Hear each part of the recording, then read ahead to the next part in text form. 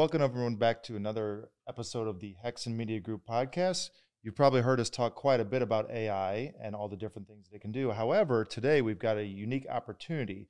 We've heard a lot of different stories about people that have used ChatGPT, have different opinions, and we are fortunate today to have an actual professional in this field that we're going to compare ChatGPT's answers versus the real world professionals' answers. So it's my pleasure to introduce Colin Day.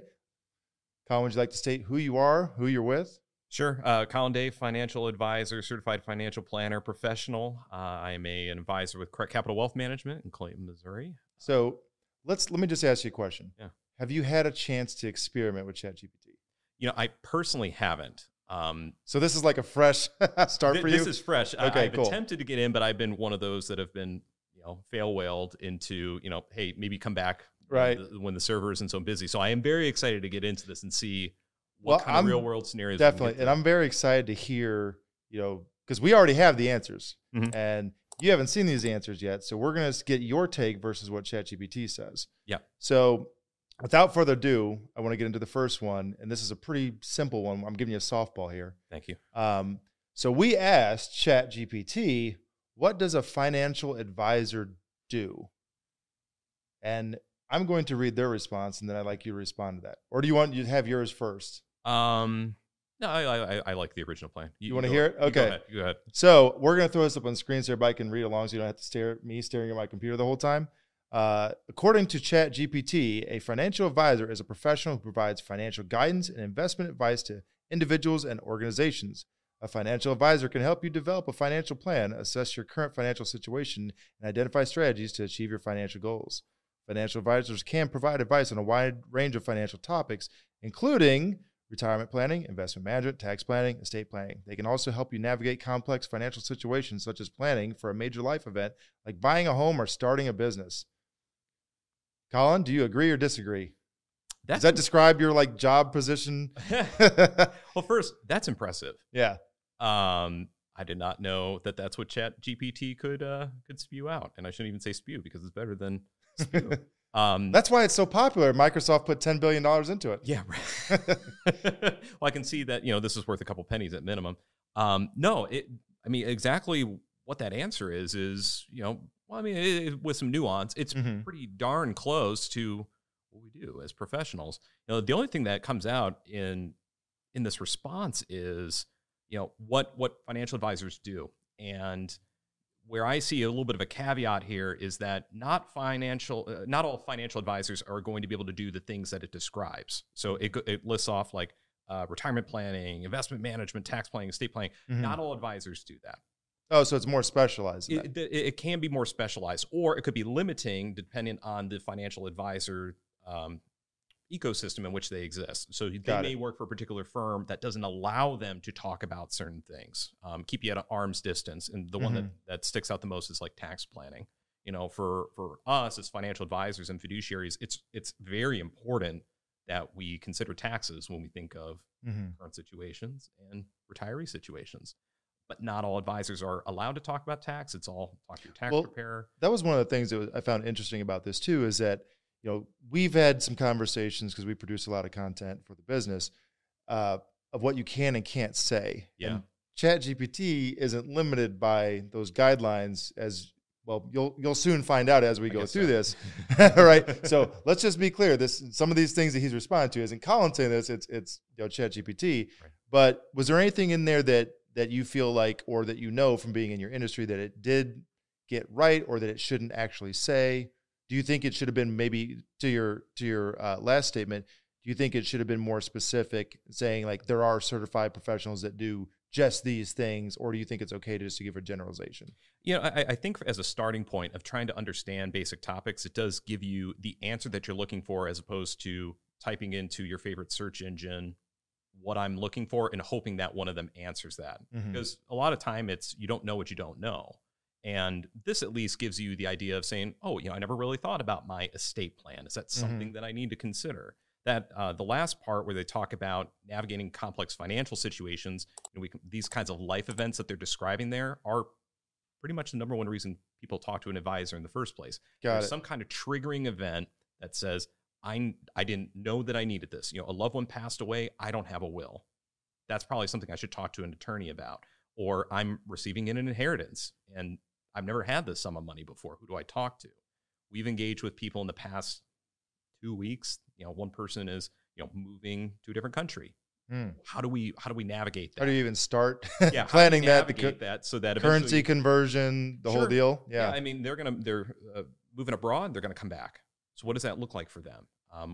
Somebody came to us recently who is still a couple of years from retirement, but smartly, they're starting the process now as opposed to a month away from retirement, where we can make a meaningful difference and lead up to the plan so that when they cut the retirement cake, it's not, oh shoot, what am I going to do with my 401k? Or what pension planning should I have done at this point? Did I elect the right option? That kind of thing. So let's give this first one a grade, and we'll do this in some of these other ones. What do you think out of 10? What does a financial advisor do? ChatGPT. What are your thoughts? Assuming a 10 is like an A+. Yes.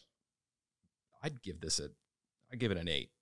Okay. Doing a good solid A for, we'll put some numbers up here. ChatGPT 1. Should we say, well, I guess we could say 1 and 1 because you're tied. We can't say Colin 0 because it's equal. All right, let's go ahead and move on to the next one. All right.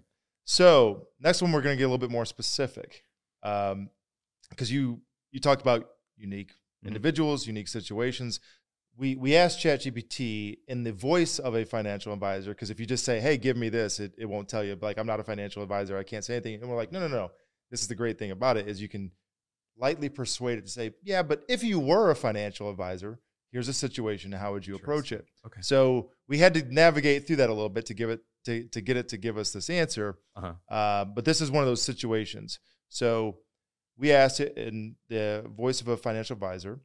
I have a small business with 15 employees. What's the best retirement plan to set up for my small business? I can see you perking up over there. You're ready to answer this one. No. I got to listen to ChatGPT first. So according to ChatGPT, as a small business owner, there are several retirement plan options available to you, including 401k, simple IRA, SEP IRA. Am I saying that right? SEP or is it SEP? It's SEP. Okay, SEP IRA. You see, I'm not ChatGPT. I know nothing. And solo 401k plans. The best retirement plan for your business will depend upon factors such as your business size, the level of administrative complexity you're comfortable with, and your goals for retirement savings. A 401k plan may be a good option if you're looking to offer your employees a wide range of investment options, while a simple IRA may be more straightforward to administer. A SEP IRA, which I just learned what that's called, a SEP IRA plan may be a good option if you're looking to maximize contributions for yourself and your employees, while a solo 401k plan may be a good option if you're a sole proprietor without employees. So the AI has spoken. Yeah. Well, I don't know what. So, I mean, going back to the question, I have a small business with 15 employees, and the very last line is talking about a solo 401k. So if you're not familiar with the solo 401k, it's educate us. It's a in solo, the world out there. It's a person. It's one person. Okay. It could be a spouse as well. But generally speaking, it's designed for a one-person shop. Okay, so that's not going to be appropriate for 15 people also as employees to the employer. I feel like we're getting a Colin number 1 on this one. This is where it does get a little bit more nuanced. Now, I mean, frankly, I don't know where they generate this information from in terms the of internet. And the explanation. Yeah, I mean, they could be just ripping off a website for all I know, and just many websites. From what we understand, it's and they're improving this, but their data set essentially is cut off. I think as of ChatGPT 3, I think it's like 2021. So they don't have like the latest and greatest of everything. Okay, and it does take all these different things. It compiles them and says, okay, think of it like if you took the first 10 pages on Google, you said, okay, I like this sentence, this paragraph, this idea. Now it does understand the different meanings of words, they claim. And then it can compile all that and say the best from these 20 paragraphs of these 10 websites is this 2 paragraphs. And that's, according to ChatGPT, is what I just read you. So, okay. Well, now knowing that what you just blew my mind about was that it's only pulling not most recent website information, but rather from maybe even 15 months ago. Yeah. Well, there's always a new version, and now that they have, some investment capital to work with, I'm sure it'll improve. But faster. Yeah, it's essentially because, it has to take all that data, compile it all into one, and it can't do that. And we've talked about this in our own videos. It can't do that in real time. That's one of the advantages of a search engine.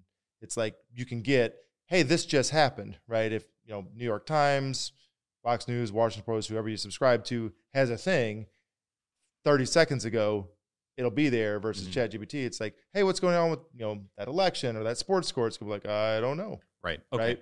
So then that being said, the last sentence of that first paragraph from the answer. So best retirement plan for your business will depend on factors such as your business size, the level of administrative complexity you're comfortable with, and your goals for retirement savings. So if you've got over 100 employees, simple IRA isn't going to be an option for you. So that's not really addressed in here. I do agree, level of administrative complexity, when you bring on like a 401k plan as opposed to a SEP IRA. SEP IRA is generally pretty easy to administrate. You work with your tax group or whoever's doing your accounting to determine what contributions can be. The structure is very simple in that regard. When you get into the 401k space, now we're dealing with audit costs. We're dealing with lots of reporting requirements, Form 5500 filings. There's more complexity there than I think just 2 paragraphs that ChatGPT can get into here. So on its head, I mean, the information is accurate.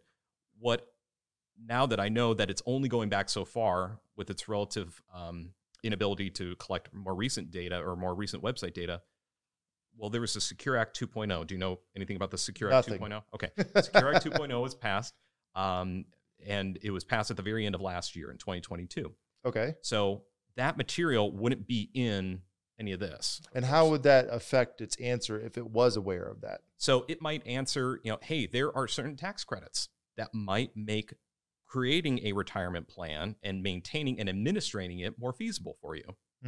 So it might miss the fact that contribution rates have changed, and so that's something that's not addressed on here at all. Is that doesn't show any rates? Doesn't show any contributions. Now that you mentioned that, I noticed it doesn't show anything on there. Interesting. Yeah, and so while it says there are goals for retirement savings. So goals for retirement savings, probably the best predictor of being able to retire is putting the money aside. We can try to pick winners from an investment perspective as often as we can, but without actually putting money into it, we're not going to have the success that you want.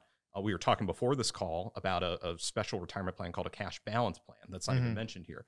Cash balance plans are very specific plans. Not everybody's a good fit for them. It's very, very small percentage that would actually be interested in even pursuing it. But if you're looking to dump a whole lot of money aside, I mean, you're talking hundreds of thousands of dollars potentially that you could be putting into something like that. Now, of course, which is more likely if you're a larger size business that you have that cash flow available. Or you could be a very small business, but just be in a situation where you're the proprietor and you hire a bunch of 20-year-olds to do your administrative work, and you're in your 50s or 60s, and you can just dump a whole bunch of money into a defined benefit plan. So again, wasn't in this conversation, but this is the layer of information that you really need to answer this particular question, because you can have a small business with 15 people, but depending on what those goals actually are, what the next question is, I don't know. Does ChatGPT take this answer? Oh yeah, Could you ask it a follow-up? You can ask it a follow-up question. 100%. Okay, so that would be my follow-up there. But again, it's, do you know what the next question is? No. So based upon what's the best retirement plan to set up for my small business? And the answer now. What would your follow-up question to ChatGPT be? Yeah, it could be just as simple as, how's your cash flow? If you're funding a business where you're constantly firing those 15 and going down to 10 and then back up to 15, and maybe you're at 20 at some points and then you drop back, or you've got seasonal employees or these full-time employees or these part-time employees, all that comes into play. That's where my mind goes to then determine, okay, this plan is out, this plan is out, this looks like a fit. Then it's, what are your personal goals? You're the business owner, you're going to be sponsoring this plan. So it needs to benefit you and the employees. Right. So what works out best for you? It's almost like the analogy of, if you go on a flight and they tell you, put your mask on first before you put one on your kids. It's the same idea. Like you want to protect yourself first before you look out for everybody else. Same kind of concept. And that might be a little capitalist of me. Well, it's interesting that when you say that too, because I feel like it gives you high level overviews, but now that you're getting into the weeds on this, more into the specifics, you start seeing the weakness of the answer. So I'm going to jump ahead here, and I'm just going to say I think this is a Colin one. Versus this one. It doesn't really give, even though we've asked it specifically, in the voice of a financial advisor, I hearing your response to that, I think goes well above and beyond, the very generic response that it was able to give. So here's another one I think is going to be one where it's a bit more situational because we're asking it for specifics. And when you ask for specifics, it can be where ChatGPT nails it or where it fails it. And we asked it, again, in the voice of a financial advisor, what are effective strategies for diversifying a portfolio?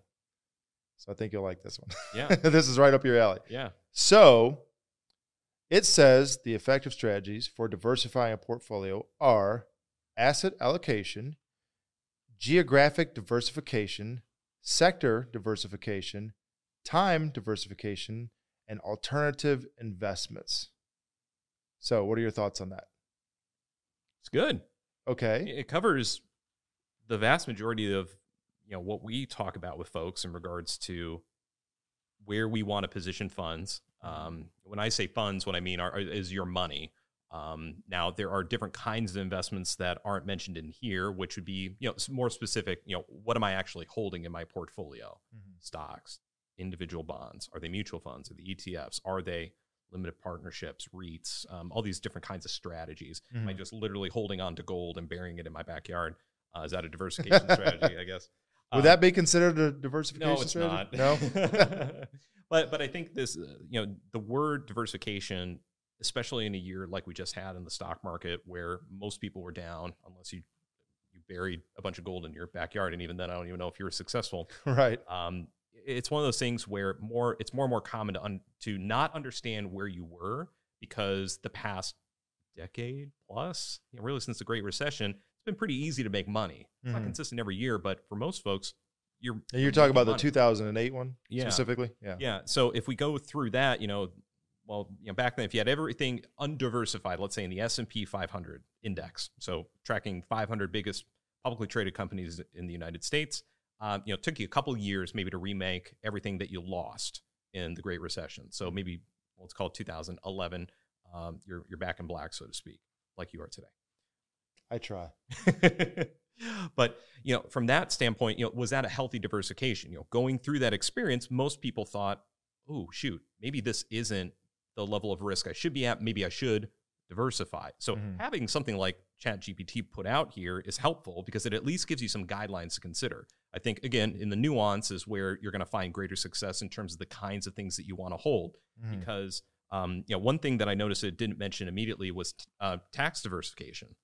So going back to like what we talked about before about taxes, it is a very essential part of your plan to have certain kinds of investments represented across your portfolio. So, do you want to hold on to a mutual fund, which is going to spit out capital gains, which if you're not familiar, all you need to know is that you're going to get a tax form and they're going to distribute any kind of gains. So if you have a banner year in your mutual fund, you're going to pay the taxes on that growth for probably all of the growth in that year. Now, is that the appropriate thing to have in that kind of portfolio? Or should we be holding on to our individual stocks there? If I'm thinking about, if I'm a young investor and I'm trying to get off the ground and I'm maybe focused on Roth investments, but I've got this pre-tax account from my employer and that's where their match is going, I want to be aggressive in my Roth rather than my pre-tax account. Do you know why, Dave? No, tell me. Because in the Roth account, I'm fascinated with this. We are incentivized. We are incentivized to be aggressive in our accounts where we have tax-free income in the future. Well, if you're not following along, if you have a Roth option in your 401k or you've got a Roth IRA, in that account, we have the ability to invest, provided we have it for 5 years. We're 59 and a half years old or older. When we get it, we don't pay any taxes on the earnings. So if we're going to be aggressive someplace, let's be aggressive in the account where we potentially don't owe any taxes on it. Well, it's interesting too, because out of the 5 that it mentioned, like you said, that's not one of the things. It talked about assets, geographic, sector, time, and alternative, but it didn't really mention anything in terms of the delaying, so to speak, of the tax payments, which is what you're talking about. Right, yeah. So it's like if we earn X amount on this thing, there's ways to, to where you don't have to pay all of those capital gains right away. Yeah, and like in the alternate investment space, which really, and I'm kind of surprised because you just told me that this might be 2021 data that they're grabbing from. 2022 is a year where alternatives saw a greater influx of, or I should say inflows of money to those kinds of investments. And is that because you saw such a disruption in the S&P 500? That more people wanted to look at alternative sources just versus the top 500? Yeah, so 2022, if you had stocks and bonds, let's say mutual funds in your portfolio, probably both of them fell last year. it's a rarity that both stocks and bonds fall at the same time. Normally they're negatively correlated. So before we get too far ahead and people's eyes start glazing over, because you're using a lot of big terms, explain what negative correlation is. Yeah. So negative correlation is basically when one thing goes up, the other one goes down. Okay. Positive means they both react the same way. No correlation means anything could happen. So alternative investments. So the reason I was talking about this is because alternative investments don't normally, for most purposes, have a correlation to stocks or bonds. And so in a year like 2022, where we saw stocks and bonds are down, you're trying to find something else that might be entertaining. That could be a real estate investment trust, otherwise known as a REIT. It could be a limited partnership, which could be defined as pretty much any kind of business opportunity that you can invest in. Gotcha. So there's lots of things that people were looking for. And again, that's a part of this. So again, kudos to ChatGPT for even mentioning it as an option, because it's not generally something that I think an advisor is going to lean on as something that we should be considering. Thankfully, we have, in our office at least. But it might have been one of the reasons why it listed it last. Number 5 out of the other 4. That could be true. And do you feel like in terms of the order that it listed them, that it's accurate in terms of like what your office or another financial advisor would focus on, meaning assets probably first, geographic second, a sector, then time, then alternative? I think so, because asset allocation being number 1 is the tried and true method of how most advisors are going to describe diversification in the first place, which is they're defining it as diversify your portfolio by investing in a mix of different asset classes such as stocks, bonds, and real estate. So if you look at your 401k plan, that's the kind of stuff that's already in there. So that for some people accomplishes the diversification they're looking at. And where I guess number 2 through 5, geographic sector, time, and alternative, that's more so if you've got number 1 pretty much locked down, what you're getting from that. It's like, okay, now I want to make lots more money. Or like you had said, diversify into a bunch of different areas. I'd probably put it that we might say within the large cap space. So large U.S. companies, when I say large cap, it might mean, okay, within large cap, that could be any big company that exists.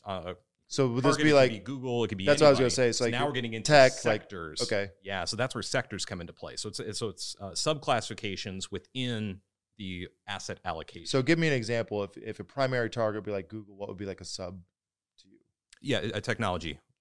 Just technology in general. Technology, communication. Okay. That kind of, I mean, what doesn't Google touch at this point? That they couldn't be considered everything in every sector. Yeah. Yeah. Okay. So this is a bit of a lead in. So we did this in order for a reason. Diversification. So we asked ChatGPT, is cryptocurrency a good investment? Okay. So as a financial advisor, I'm sure you have some pretty strong opinions on this. Yeah. So according to ChatGPT, in the voice of a financial advisor, cryptocurrency can be a volatile and risky investment, and its value can fluctuate greatly over short periods of time. While it has the potential for high returns, it's important to remember that it's a speculative investment and should be approached with caution. Before investing in cryptocurrency, it's important to thoroughly research the market, understand the risks involved, and only invest what you can afford to lose. So good. Yeah? Yeah. Nailed it? Nothing more needs to be said? I love the last line. Only invest what you can afford to lose. Anytime. Is that really specific to crypto, though? No. Okay. No. What I refer to that as being specific to are to individual holdings. And my definition of that would be, for example, like a stock. So back in 2020, go back to the pandemic.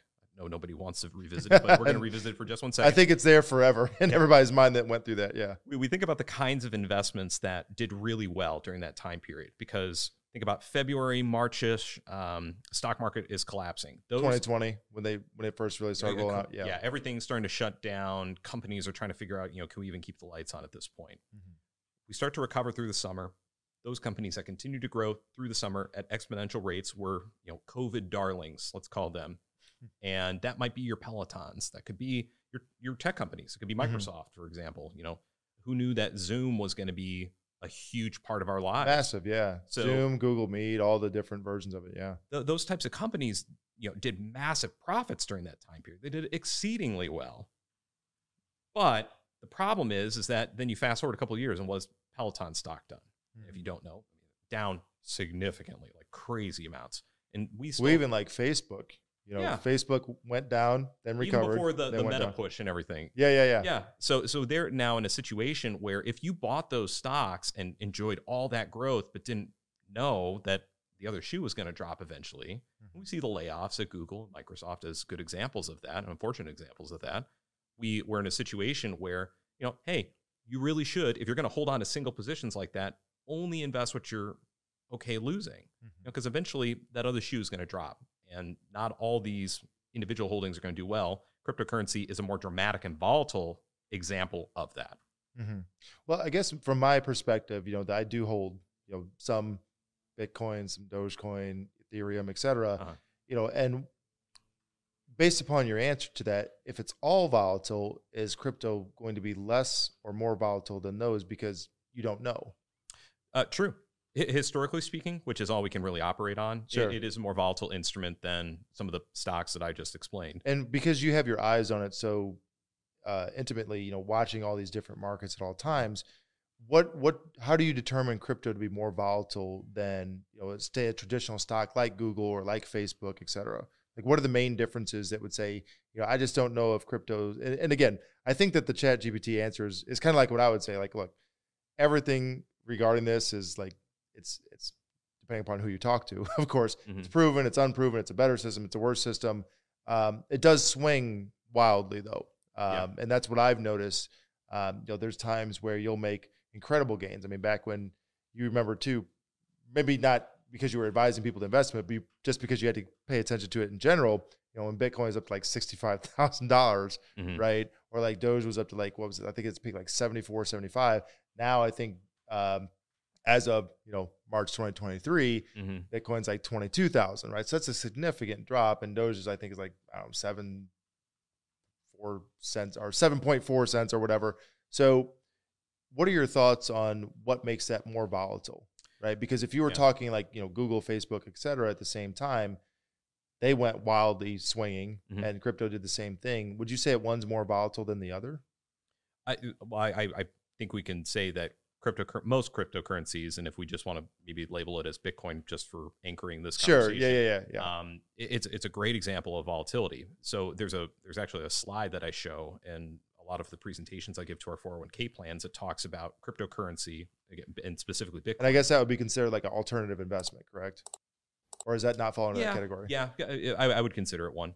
If we take that chart and we look back at Bitcoin's price from like 2017, so I'm not even going back to when the first when it was $1, when it was $1, which everybody would say was excited. Yeah, we're going to 10,000. Oh yeah, and so when that dropped significantly, and we see from 2017 all the way through what happened in 2020 when it really blew up, in 2021 when it was still doing pretty well until about I think it was like November of 2021 when we really started to see a slide.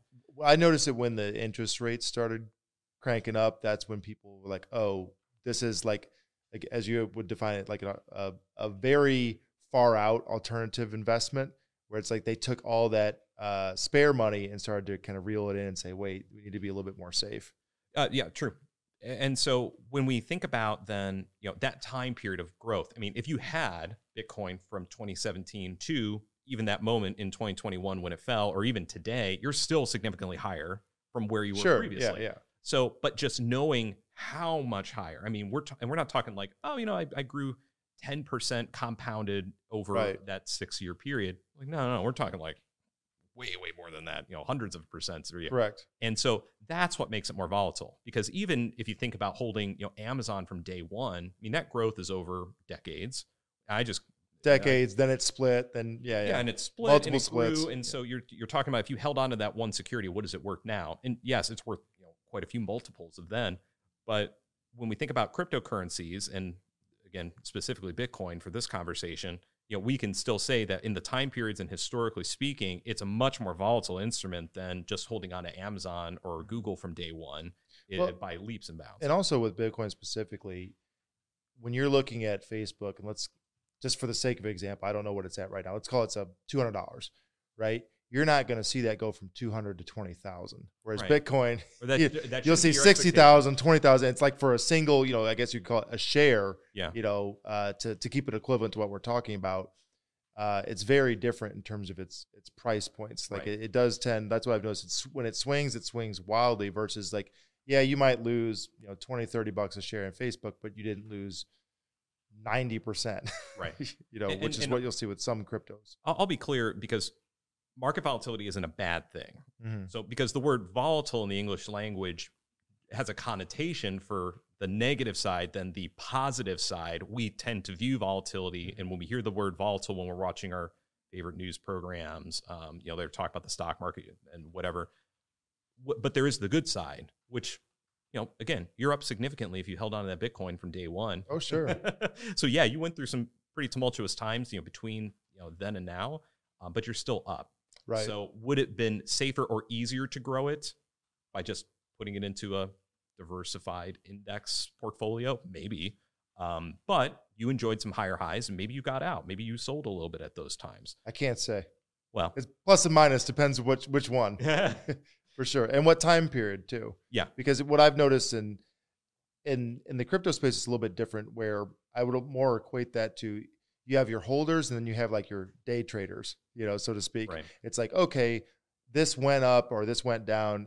Like, for example, the best example I can think of off the top of my head right now would probably be like one of the more meme coins, or something that's cheaper for a lot of people to invest in, because you could spend $500,000 or $5,000 or whatever the case may be on Dogecoin. You have a lot of it. And if you're buying it at 7 cents, knowing if it goes up to 10 cents, I mean, that's a pretty good return. Yep. Versus, with some of the other companies. And again, I'm not trying to make this all about this. I mean, I think let's just sum it up and say that, would we agree that it gave a pretty good response to that? Just, hey, be careful. Don't invest more than you have to lose. Although I guess my argument would be, I think you can say that about anything, stock market related. Do your research, be comfortable with what you're doing, or be comfortable with the person that you're handing over your hard-earned money to invest on your behalf. So whether that's going to be an exchange or a wallet or, a stock portfolio, make sure that you... So we'll call that one a draw? That's fine. Okay. I'll concede. So I think overall it gave a pretty good answer in regards to that. However, I do have another bit of a lead in, continuing on the cryptocurrency thing for just a moment. So we asked ChatGPT, is cryptocurrency appropriate for 401k accounts? And its answer was, as a financial advisor, because remember, we told it to speak in the voice of a financial advisor to get around it's not being able to answer financial related questions because it's simply a language model, etc. It says, as a financial advisor, I would generally recommend against investing 401k funds in a cryptocurrency due to the high level of risk involved. 401k accounts are meant to be a reliable source of retirement income, and cryptocurrency's volatility makes it an unsuitable investment for long-term financial planning. It's generally best to stick with more traditional investments such as stocks and bonds, which Colin has mentioned multiple times, within a 401k account. So I'm guessing you're like in the cheering section on this one. Yay, ChatGPT. They hit all the major points. I'm just very blown away by the fact that they say as a financial advisor. Yeah. Because that's exactly how I would answer all my my clients and prospect questions. It's AI. Yeah. It's cool. I mean, I think they're approaching it the right way, because there's only a handful of record keepers. So companies that will offer platforms for 401ks, Fidelity, Vanguard, Principal, companies like that. There's only a very small handful, Fidelity being the largest player in the 401k space, but also probably the largest player from a cryptocurrency and offering it as an investment option. Interesting. So when we had when we had a meal with our Fidelity reps to kind of talk through the cryptocurrency space and how they're pushing this out to their prospective plans that might be interested in having it, we had a very frank conversation about whether this was appropriate or not. And they assured us that they put enough safeguards in place to say, hey, we understand your concerns. The reason that we're offering it is this. You're only allowed to put a certain percentage of your assets in their cryptocurrency sleeve, we'll call it. And I think it maxed out around 20%. So it wasn't in this particular case that ChatGPT is probably assuming, which is, hey, throw it all into Bitcoin or Ethereum or something like that within your 401k. That wouldn't even be allowed on at least Fidelity's platform, let alone anybody else's. So they did have some safeguards in place, but the reality is that when we make a suggestion to somebody as to how much they should hold in cryptocurrency, because we're not the ones as advisors trading in those securities, right? We're only suggesting a couple percentage points of your overall net worth. So considering most Americans with the branding of 401k so strong to be, yeah, all my investments, you know, that where at least I'm going to get started is in a 401k. That's where the majority of our retirement assets are going to be. Mm-hmm. Well, you know, should you even have money in a cryptocurrency then? Because this is very reliant, as ChatGPT so astutely pointed out.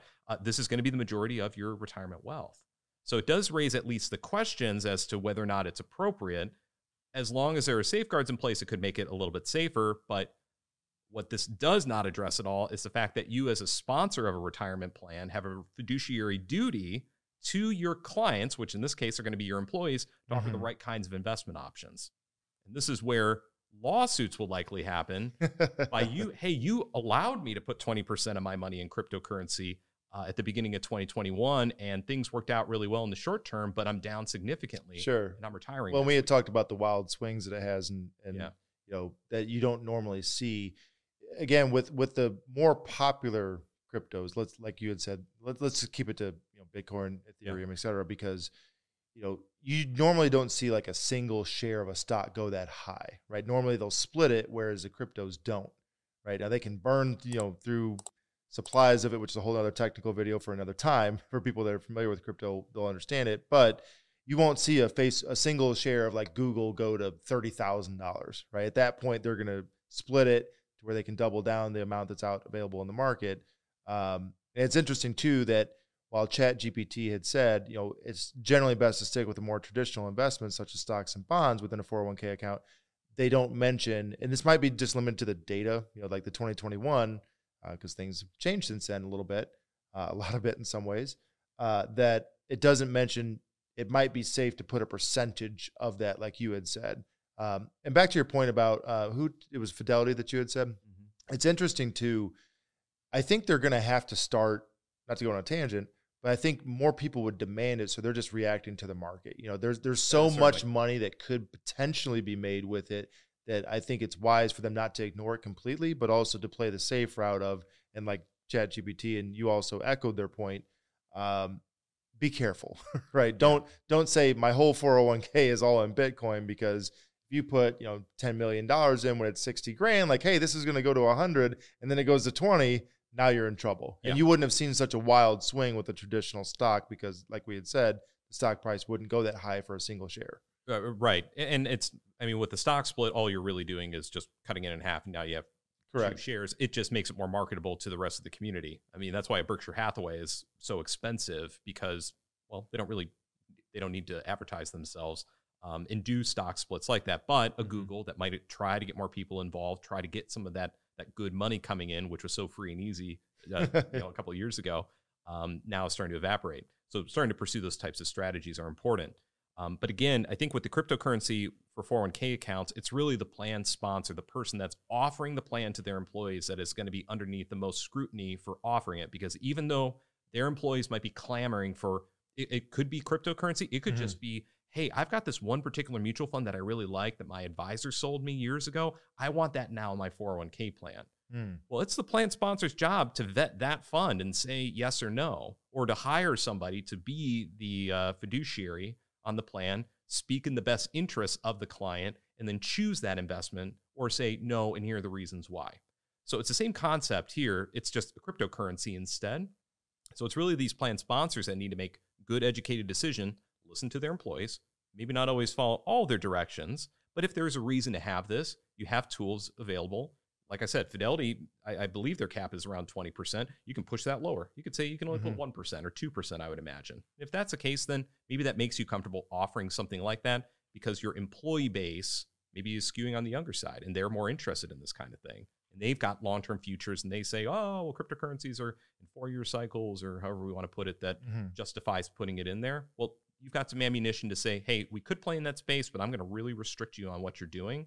And again, that's for I think that comes to the individual client and their level of comfort with that level of risk. Yeah.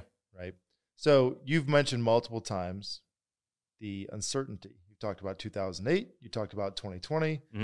Both significant factors in the financial market. So we asked ChatGPT, not so much a question, but more just a statement to hear its response, acting as if it was a financial advisor. Investment opportunities during uncertain times. And you've also mentioned that phrase uncertain times a couple of times in this interview. Mm-hmm. So it says, during uncertain times, it's important to have a focus on investments that have historically shown resilience in the face of market volatility.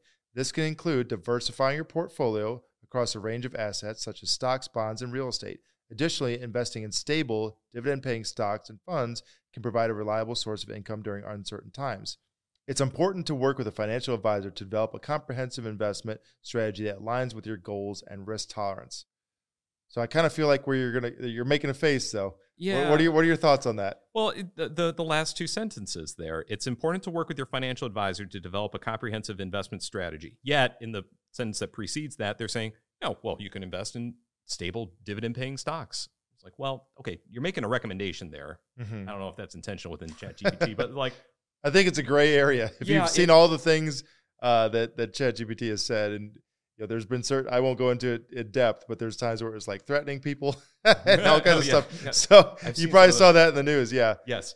And so that's the only thing that stays here. I think that they were leading into it very well. And then they're making some suggestions across some ideas of how to invest. Now, when we think about uncertain times and we think about investing, what they're referring to, I believe, when they say like stocks and bonds, now, they are likely referring to individual holdings. I am buying the stock of XYZ company. Mm-hmm. I'm buying a bond in ABC company.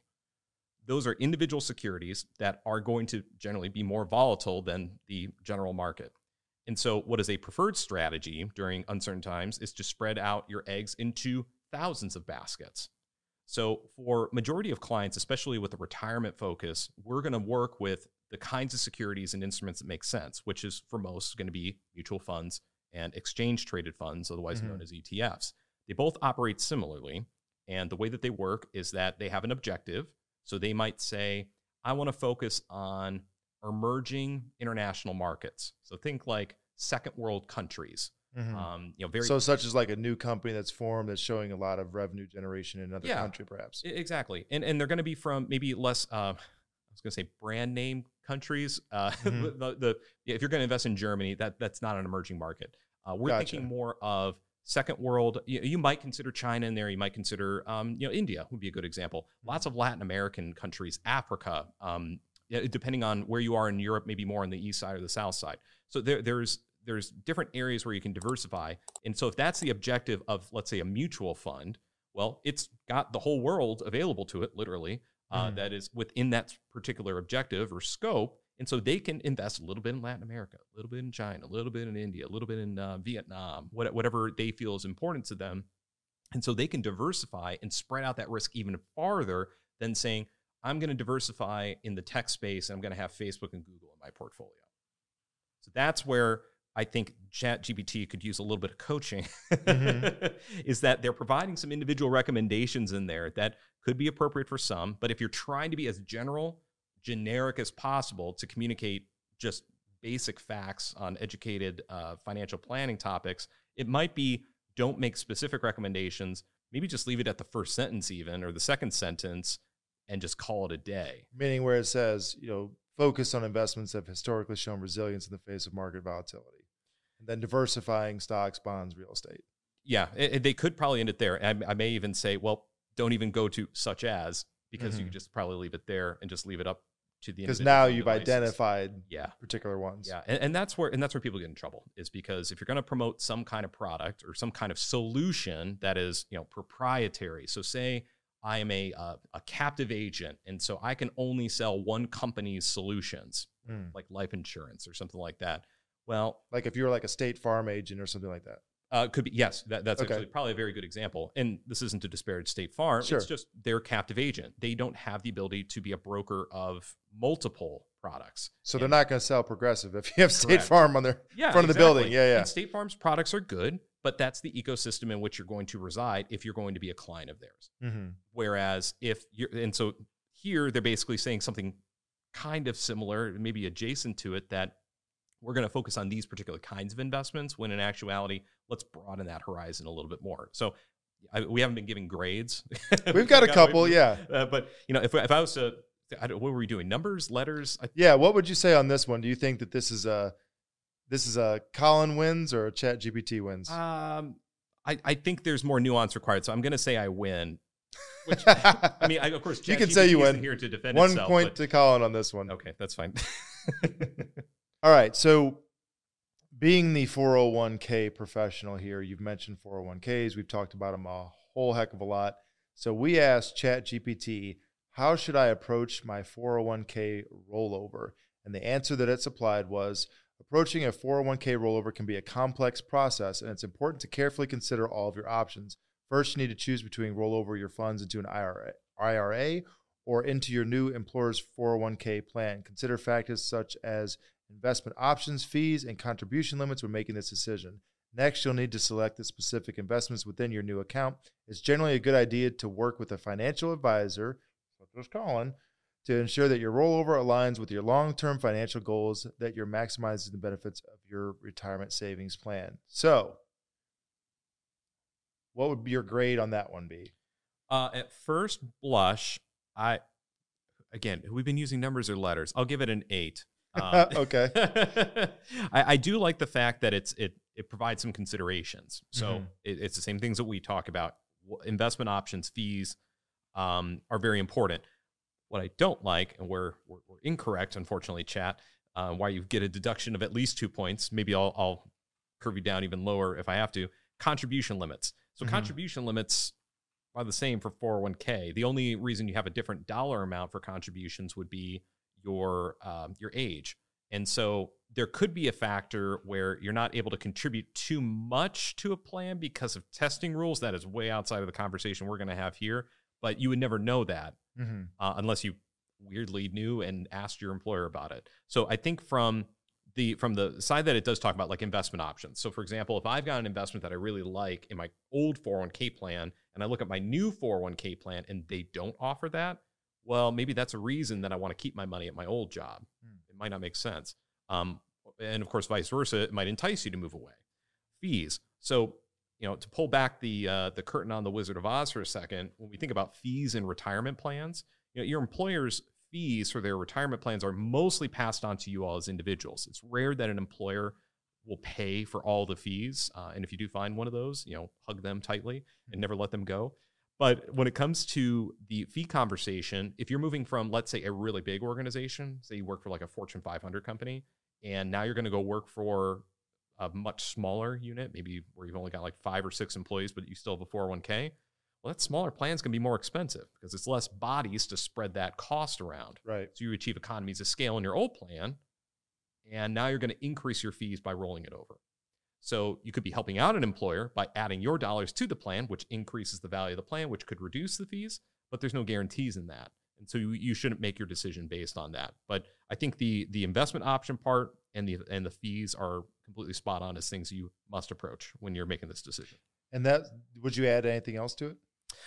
Besides eliminating the part where it's talking about the contribution limits, the other thing to remember, there's more nuanced rules in regards to, should I keep my money in the 401k ecosystem? So, for example, you are a highly comped employee. So if I was going to put a number to it, let's say you make over like $200,000 consistently every single year. Well, there are strategies that exist in IRAs, individual retirement accounts, which are different from 401ks. 401ks, you can contribute to those accounts regardless of how much money you make. But in the IRA ecosystem, you may not be able to contribute to like a Roth IRA if you make too much money. They basically don't want you to get too much tax breaks in the future. So if you move your money from a 401k to a traditional IRA, not to another 401k, but to a traditional IRA, you might actually mess up an opportunity called a backdoor Roth conversion. Again, outside of the scope of, I think, what ChatGPT needs to talk about right, because we didn't ask it that. Yeah. But this is the thing where if you're a high wage earner, you might be really messing something up by moving your money from a 401k into something else that ChatGPT might be aware of, but you didn't ask that question here. Right. Whereas a financial advisor would say, hey, here's an additional option. Yeah. Yeah. And it hurts us as the advisor because, we get compensated a lot on the assets that we maintain for you, which means we probably need to have them in an IRA. But if you're working with a fiduciary advisor who knows their stuff, they're going to say, let's at least have this conversation because we might be jeopardizing something that could be a pretty unique opportunity for you for the sake of me gaining your money and you paying me a fee because I maintain it. So based on your response, you would not trust ChatGPT to approach your 401k rollover because it's not giving you enough options. So we're going to call that what? I'll call it B minus. Yeah, I'm going to go way further. I'm going to go all the way down to like a 5 in this case. Okay, so we're saying like C minus D. Yeah, I mean, you're a C average here because you provide some of the information. There's some parts that are wrong. There's way more explanation that's needed here besides just this first paragraph. Okay, so on the subject of retirement, the next question that we ask ChatGPT is, I want to retire in 10 years. How do I know if I have enough money?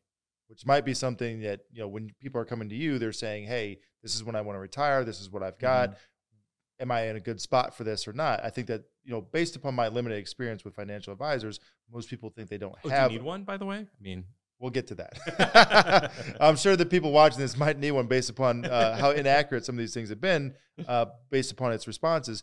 But I think that one of the things that intimidates people working with the financial advisors, they're not sure if they have enough money. So that I think this was irrelevant. And the reason that we asked this is because we could see from a layman's terms, they're not sure if they have enough to work with somebody. Whereas I guess the general consensus would be, I need at least, insert amount here before I talk to a financial advisor. So getting back on topic, we asked it, basically, I want to retire in 10 years. How do I know if I have enough money? ChatGPT responded with, to determine whether you have enough money to retire in 10 years, you'll need to perform a retirement income analysis.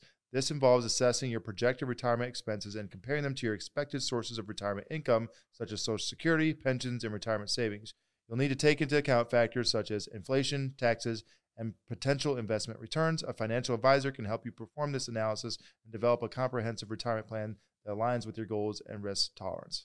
So, your thoughts? Yeah, I mean, this could have been stolen from any financial advisor's website, and is this like black and white, cut and paste? Yeah.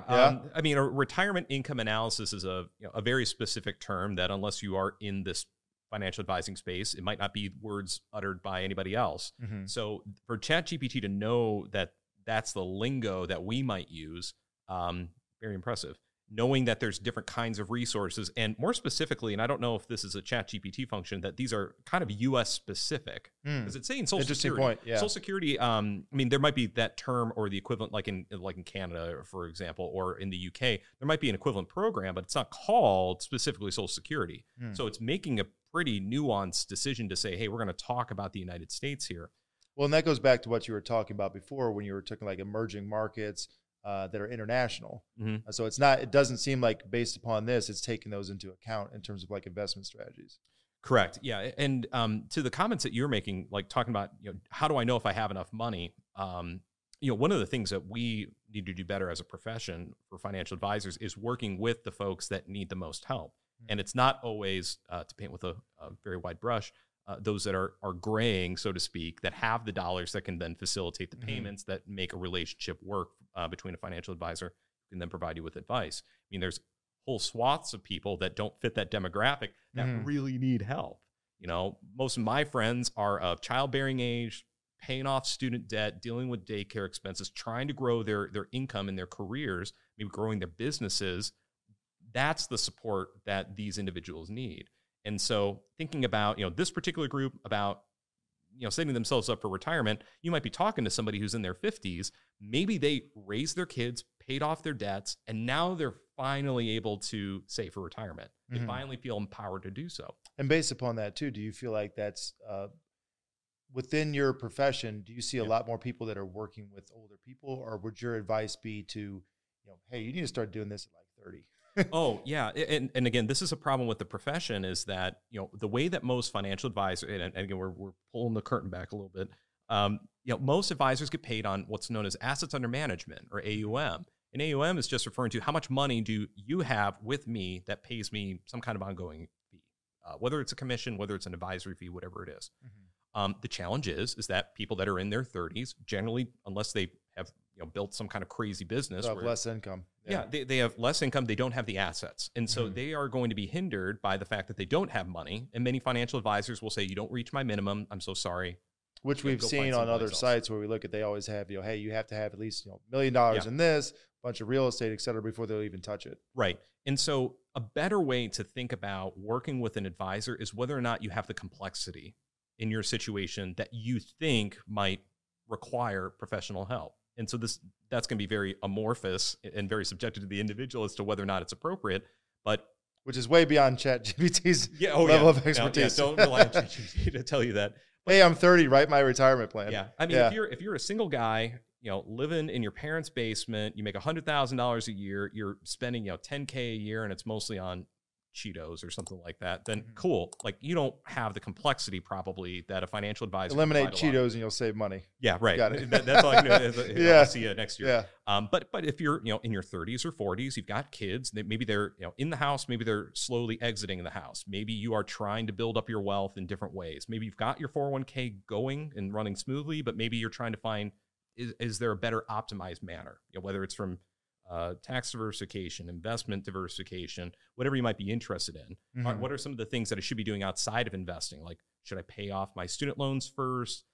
Hope that they get forgiven. Yeah. What do I go towards? And so that kind of complexity is actually where financial advisors provide the most value. And there's different ways of, there's different models of compensation where you can work with a financial advisor that doesn't require you to have a whole bunch of money. Because a question like this that ChatGPT is attempting to answer, they're not even approaching this part, but we as advisors are trying to figure out, okay, is there a reason that I should work with you without you paying so much money that I'm not going to be able to provide as much value? Well, I have a question. Or you're just going to be a gray-haired individual that is approaching retirement and you've got the money that I can be compensated. Well, I have a question too. Is there a set fee? So for example, if someone says, I've only got, 50K or 100K to invest, is that even worthwhile approaching due to like the fee structure? Does the fee structure, I guess what my question is, does the fee structure change? Whereas like if you have $1 million in assets, let's call it, to keep the conversation simple, versus if you have 100,000, is it, okay, I'm going to charge this person more so they're less inclined or incentivized to use a financial advisor versus $1 million? It's like, well, my fee structure is lower because there's more invested, so to speak. Yeah, and that's where robo advisors, considering we're talking about AI here, come into play, because they can offer those kinds of services for those that might be building up their wealth as opposed that are maybe more prepared to work with a physical human advisor at that point. So because you're right, some have a sliding scale to say, hey, if you are an individual that don't meet this particular minimum, we'll have break points. Or maybe if you have a little bit more money with us, we'll lower your fee, but to get started with us, you're going to have a much larger cost. And some advisors... Because there's more effort involved in managing that many assets. Well, right. And you're still, from a technology perspective, like what we use in our office, the cost is spread out amongst everybody. But you're only paying me a little bit because you only have a little bit of money in me. But, John over here has tons of money with me. And so he's actually footing, maybe a slightly larger portion of that So it's like tax system. Yeah, so I'm sure you can relate. Yeah. So that's the challenge there, and I know we're a little bit off topic from what this is talking about, but this is digging more into, we don't want people to wait for 10, being 10 years out. We want people to better prepare themselves, and these kinds of things that they're talking about in here are all important, but we should be doing this work way earlier than 10 years out. But unfortunately, that's where most of the people are searching for retirement, financial planning, is when they are much closer to retirement than probably when they could have done some earlier work and really set themselves up for success. So we've talked quite a bit about stocks. We've talked quite a bit about cryptocurrency. So let's go specific, because the big cryptocurrency is always on people's minds when it comes to alternate investments, let's call it. So we asked ChatGPT, should I invest in Bitcoin or traditional stocks? And its response was, as a financial advisor, because remember we said it to speak in that voice, as a financial advisor, I would recommend that you consider both Bitcoin and traditional stocks as part of a well-diversified investment portfolio. While Bitcoin has the potential for high returns, it is also a highly volatile and speculative investment that should be approached with caution. Traditional stocks, on the other hand, have a proven track record of long-term growth and stability. Ultimately, the right investment strategy will depend upon your individual financial goals, risk tolerance, and time horizon. A financial advisor can help you develop a comprehensive investment plan that takes these factors into account. So I see it kind of steaming over there. I feel like you've got some comments on this. Yeah, I mean the last couple lines talking about, hey, what are your financial goals? Talk to an advisor, like that. That's fine. It's hard to find anything that I agree with. I would recommend that you consider both Bitcoin and traditional stock. Yeah, which kind of goes against what it said earlier, like, hey, caution. Yeah, right. Don't invest more than you can lose. Where's that sentence here? Well, and I don't know what, maybe they're just throwing out the word traditional in traditional stocks is just some garbage filler word, because that's kind of what I think it is, because there really is no traditional stock. I think maybe what they're referring to is maybe like blue chip style, right. stalwart companies, been around forever, like P&G comes to mind, or Johnson Johnson, something like that. Maybe that's what they're referring to there. But I don't think Bitcoin is going to be appropriate for everybody.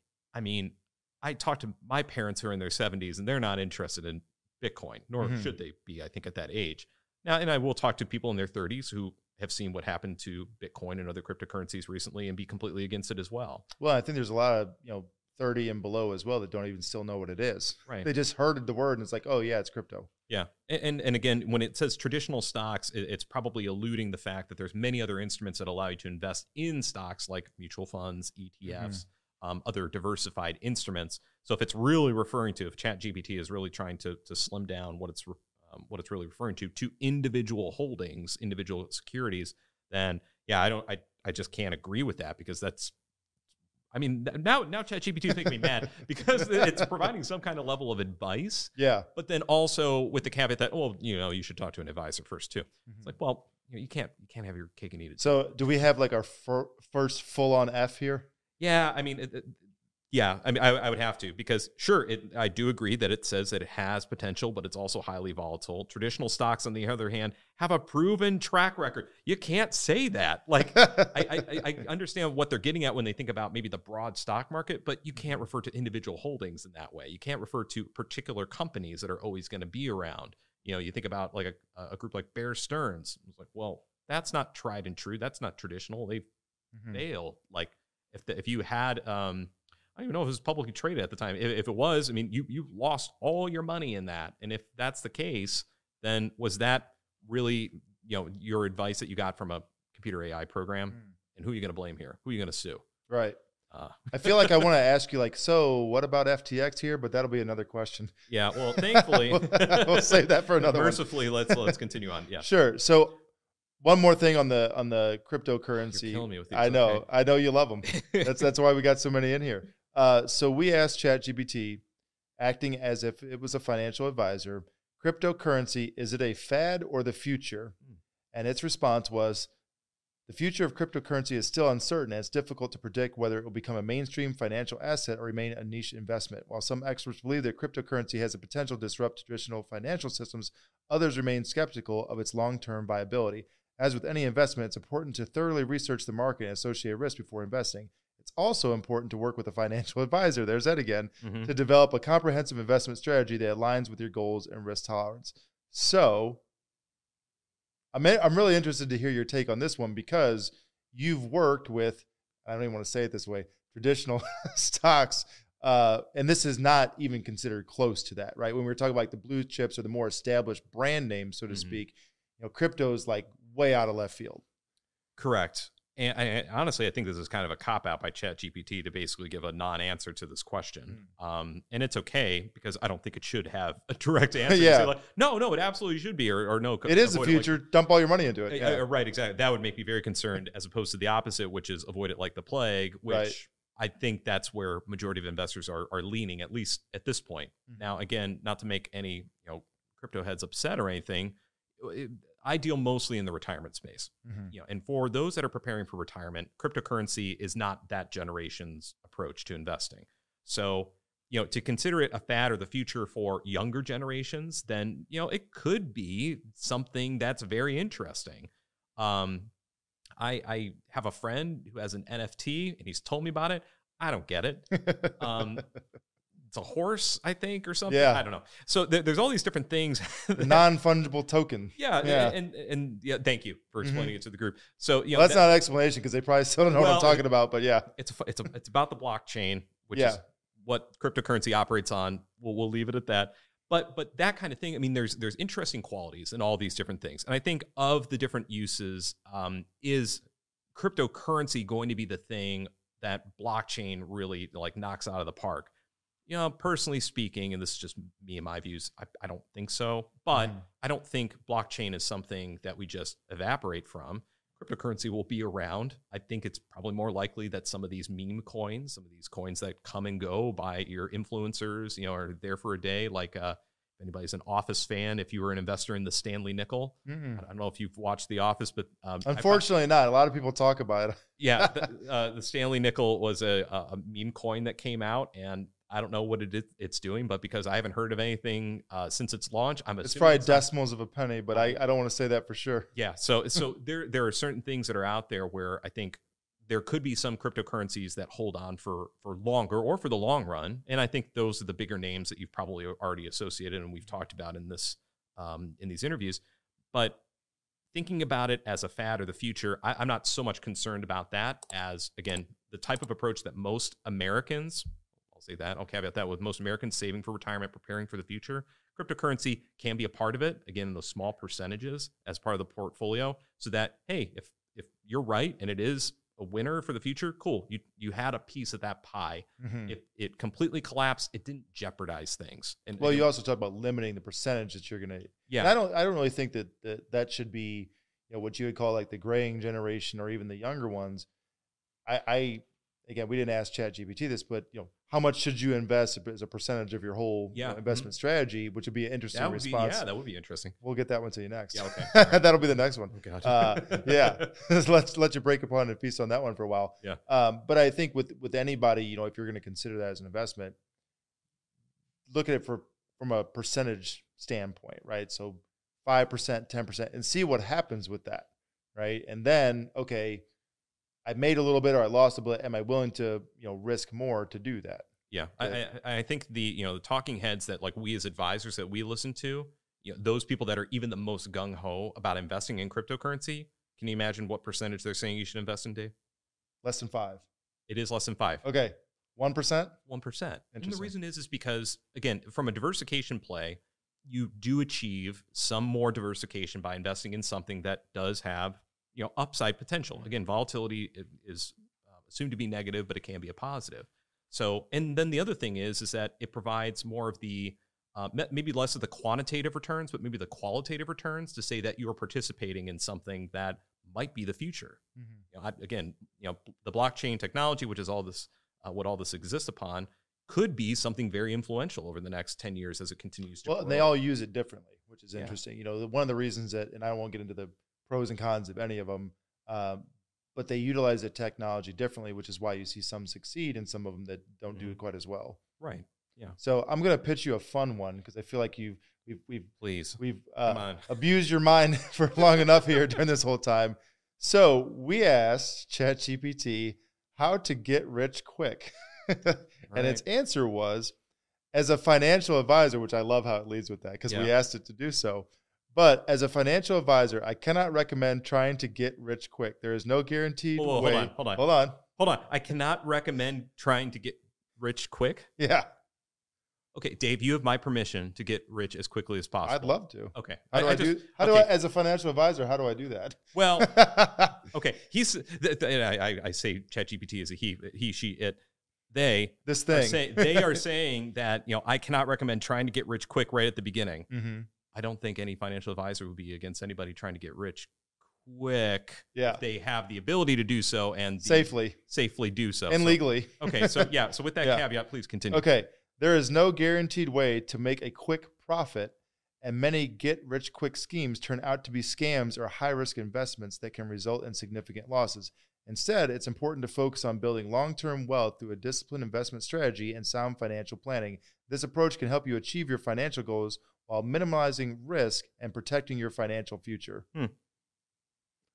Well, I kind of disagree with the second sentence where it starts with, there's no guaranteed way to make a quick profit.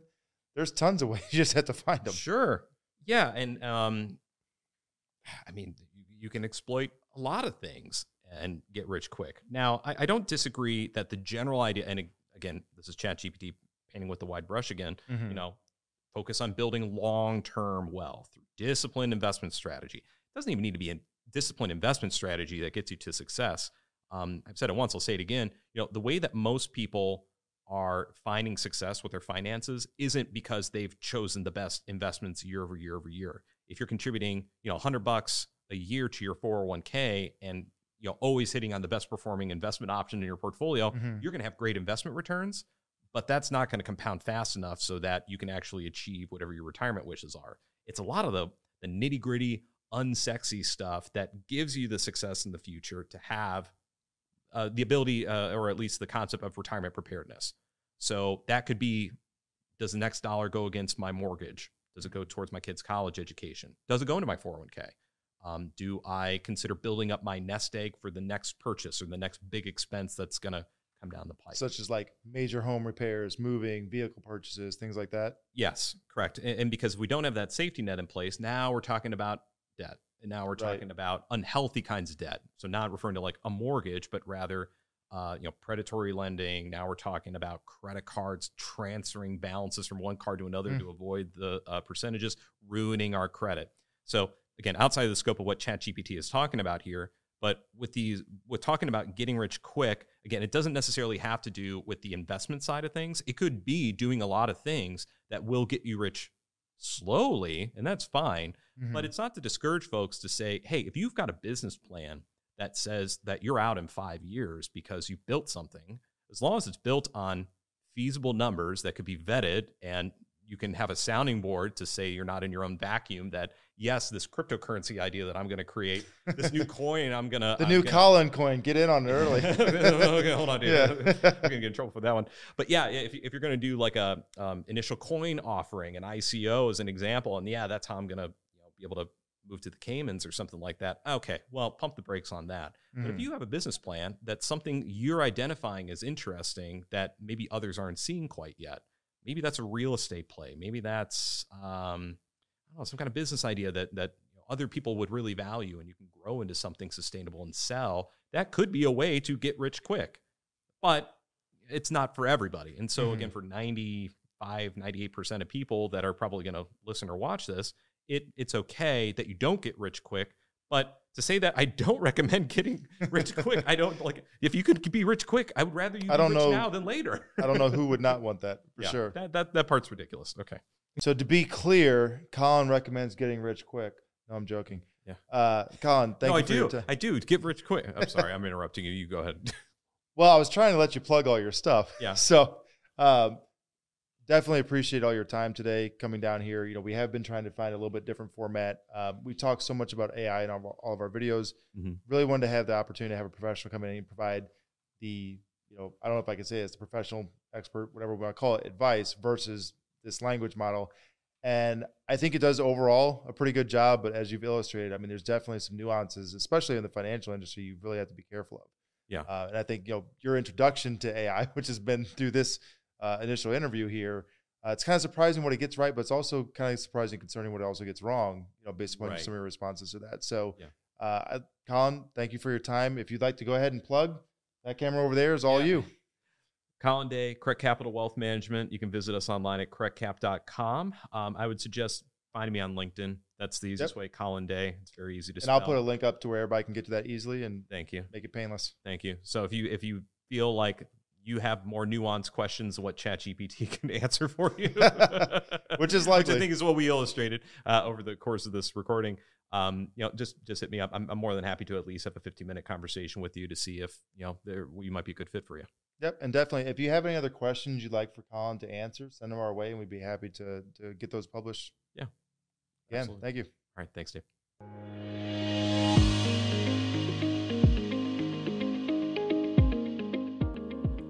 The opinions expressed in this program are for general informational purposes only and are not intended to provide specific advice or recommendations for any individual or on any specific security.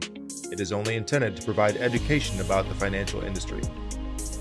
To determine which investments may be appropriate for you, consult your financial advisor prior to investing. As always, please remember, investing involves risk and possible loss of principal capital. Please seek advice from a licensed professional. Correct Capital Wealth Management is a registered investment advisor. Advisory services are only offered to clients or prospective clients where Correct Capital Wealth Management and its representatives are properly licensed or exempt from licensure. No advice may be rendered by Correct Capital Wealth Management unless a client service agreement is in place.